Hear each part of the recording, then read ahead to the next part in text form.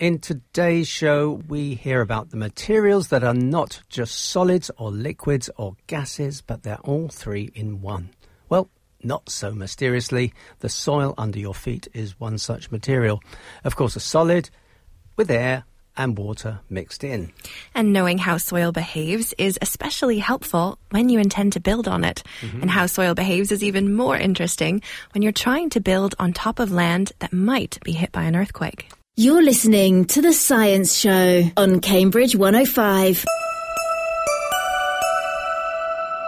In this section called Scientists at Work, we talk to people who, for some reason or another, find themselves working, researching or thinking about science in Cambridge, England.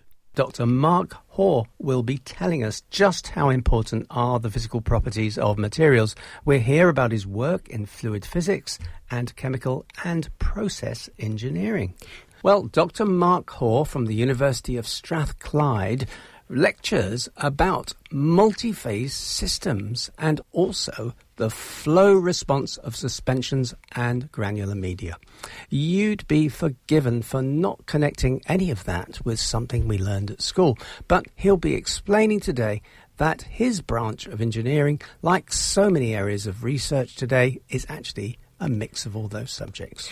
And we met Dr. Hoare when he came down from Glasgow to Cambridge. He was here to give a talk at the Science Festival about what life really is and what it's made of. Thinking of the fictional Dr. Frankenstein, how do we go from a body made of sewed-together parts to a living thing? Dr. Hoare talks about this in his chat with Roger. OK, well, let's listen to the recording. It lasts 10 or so minutes. So I'm a lecturer at the University of Strathclyde, and I'm in the Department of Chemical and Process Engineering. So chemical engineering is all about how do we make a lot of the products we rely on in everyday life. So if you think of anything from, obviously, petrol that goes in your car, right through to the cornflakes you have for breakfast, all of these things have to be made, they have to be processed, and they have to be made on a certain scale, which is the scale that people want to use them, whether it's a lot of petrol that people use or whether it's a relatively small amount of cornflakes, but nevertheless you make a lot of profit out of cornflakes, so it's quite an important kind of area, food science.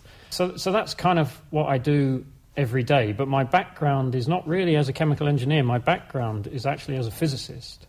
And what I find probably most interesting about what I do every day is that it's not really just chemistry or physics or engineering, it's all of those. It's trying to put all of those things together to end up with these products that everybody relies on every day, and also some of the kind of really fundamental science underlying a lot of the stuff we rely on in our kind of modern world.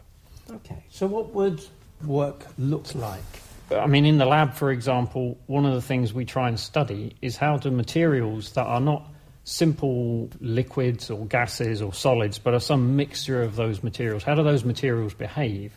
For example, if you make a material flow by applying a pressure to it, if it's a simple liquid, we kind of understand how that works, and there are even fundamental theories to tell us how that should work. And that's what things like aeroplanes are based on. That's why we can build aeroplanes and we can fly them relatively safely. But actually a lot of materials are not just liquids or gases or solids, they're mixtures of all these things. So examples are all around us, like soil. The stuff we walk on is not just a solid, it's also got water in it, it's got potentially gases in it, so lots of it's kind of a porous material with a mixture of these phases. Now, you might think, well, that's okay, but who cares? You know, we know what soil does. But, of course, when you build a building, you have to do a lot of preparation to the ground to make sure that building is going to stay up. And we see quite often what happens when things go wrong. So, for example, when there's an earthquake is applying an enormous force to the soil. Now, people can design buildings that could withstand that force, and that's exactly what they do in places like Japan that have a lot of earthquakes. But what is much more difficult is designing how you make the soil withstand those forces. And so we see situations such as a couple of years ago there was a big earthquake in Christchurch in New Zealand, and it caused an enormous amount of damage. And it wasn't because the buildings couldn't withstand the forces, it was because the soil that they were built on, it should have been a solid, but it turned into a liquid under the effect of these forces. It flowed, so the buildings fell over. And that actually is quite close to home in a sense for us, because one of the big areas that was destroyed was large parts of the university in Christchurch, including the chemical engineering department. So we've had a certain amount of communication with our kind of fellow chemical engineers over there, essentially saying, can we do anything to help out? So those sort of things are actually really important in everyday life, but these mixtures of liquids, solids, gases, it's much more difficult to know how they're going to behave. And so that's one of the things we try and study. For instance, when you extract oil and gas from under the North Sea, nowadays it's getting more and more difficult because instead of going for the easy oil wells that are just oil, nowadays they're going for the wells that are actually a large amount of water as well, and quite often sand. So you've got this mixture of solids, sand, and different liquids that don't really want to mix. And they behave differently then when you try and extract them out of under the seabed and you try and pump them back to shore or back to your refinery. Now, we don't go there and do that, although some of our students do. A lot of our students end up working in that industry. But in terms of research, what we do is try and study those sort of materials, but in the lab where we can really see what's going on. You can imagine if you're at the bottom of the North Sea, you can't really see what's going on. It's not an easy place to do research.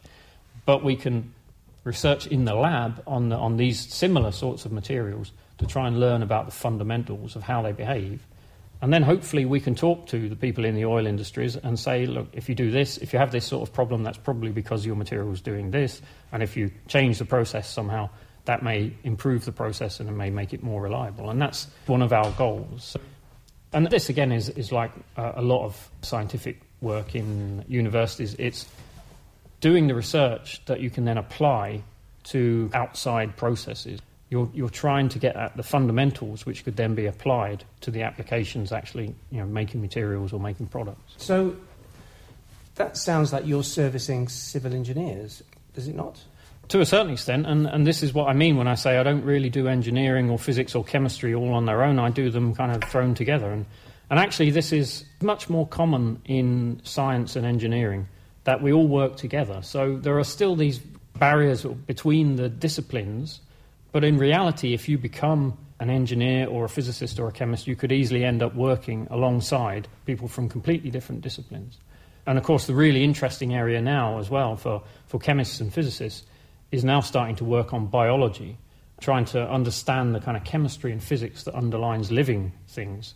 So rather than just map out what living things do, try and understand, well, how is it that the chemical behavior of, say, the DNA or the proteins, the molecules that are inside us, how is it that chemical and physical behaviour leads to what living systems can achieve, which is generally much more clever and complex than anything else that we could build ourselves at the moment. Okay, so you're a colloid of subjects.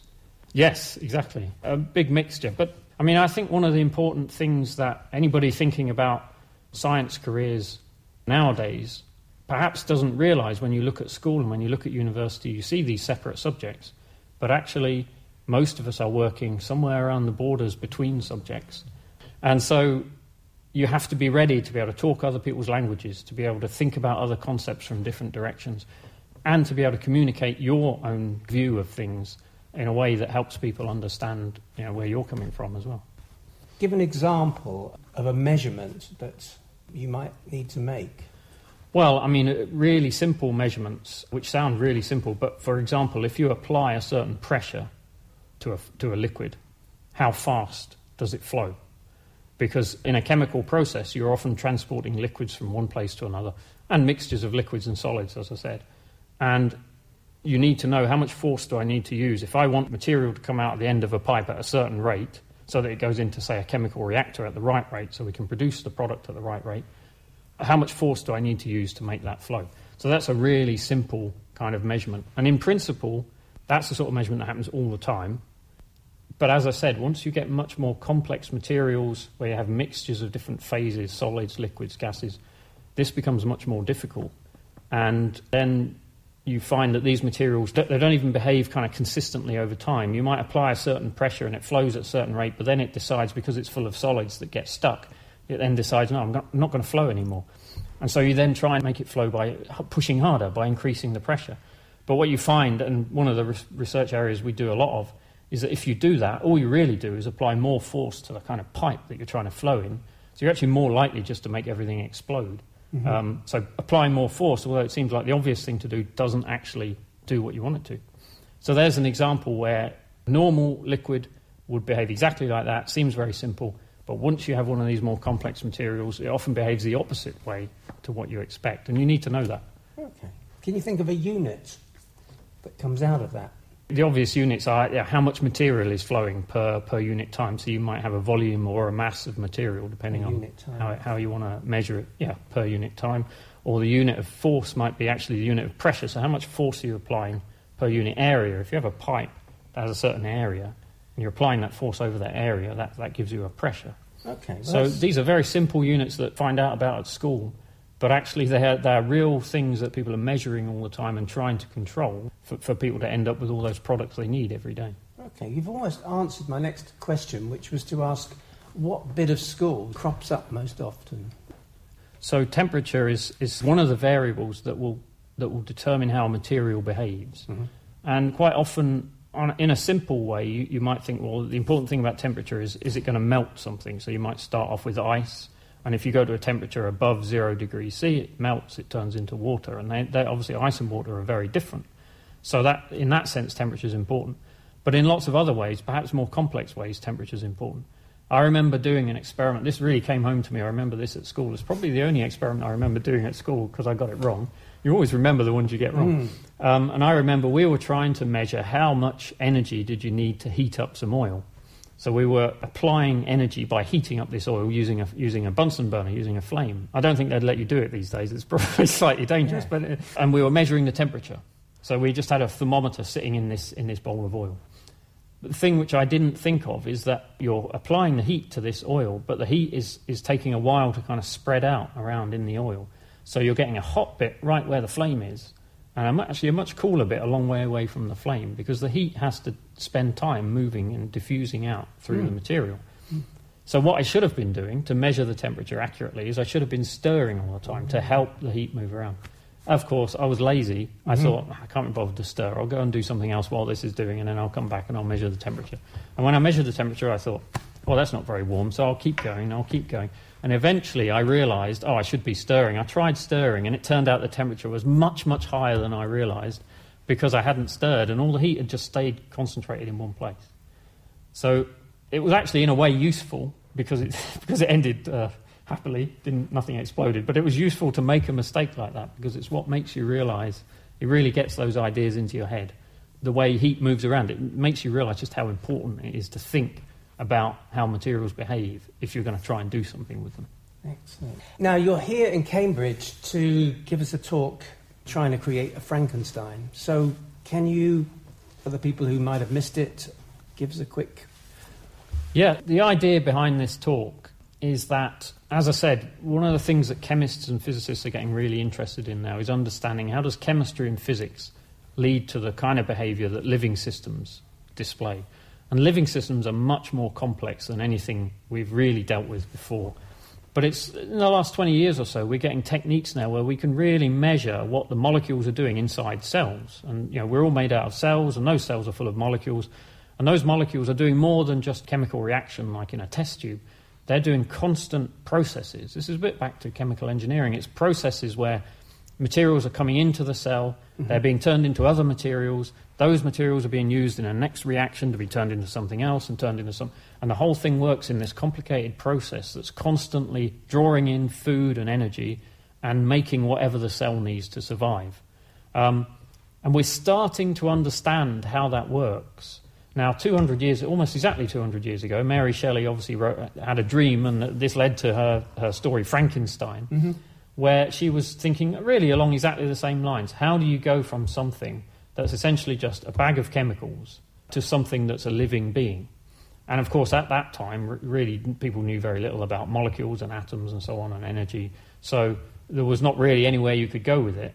I suppose my point now is that we actually have techniques where we can start to answer that question very precisely, and not just in a sort of chemistry way, but in a physics way as well, of thinking about how the molecules inside us move around to achieve what they need to achieve in order to carry out all these processes that produce all the other chemicals that are needed to keep the cell going.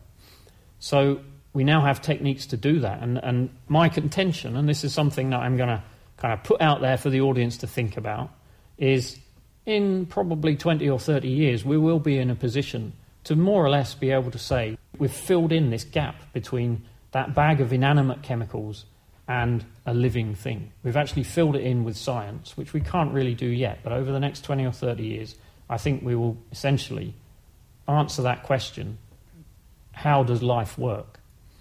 And so what I'm going to talk about is various of the attempts people have made so far to answer that question. I'm also going to talk about what I think are the consequences of this. Now, Mary Shelley's book was really about consequences. It wasn't about the science. There wasn't enough science there for people to really understand at the time. It was about perhaps the social consequences of what might happen if somebody could actually make a living being. And actually those consequences are the same now, except that now we may have to actually really start to deal with them because we may actually be able to do this in the next 20 to 30 years. And so it's not about jump leads? Not as far as I'm aware. I don't think that's likely to be the answer, and hopefully I'll convince people that's probably not the answer. That's pretty much all for today's show. Scientists at Work is made by the Science Show team on Community Radio Cambridge 105. You can also find past episodes on the website www.cambridge105.fm. You can also subscribe to future podcasts with the iTunes Store.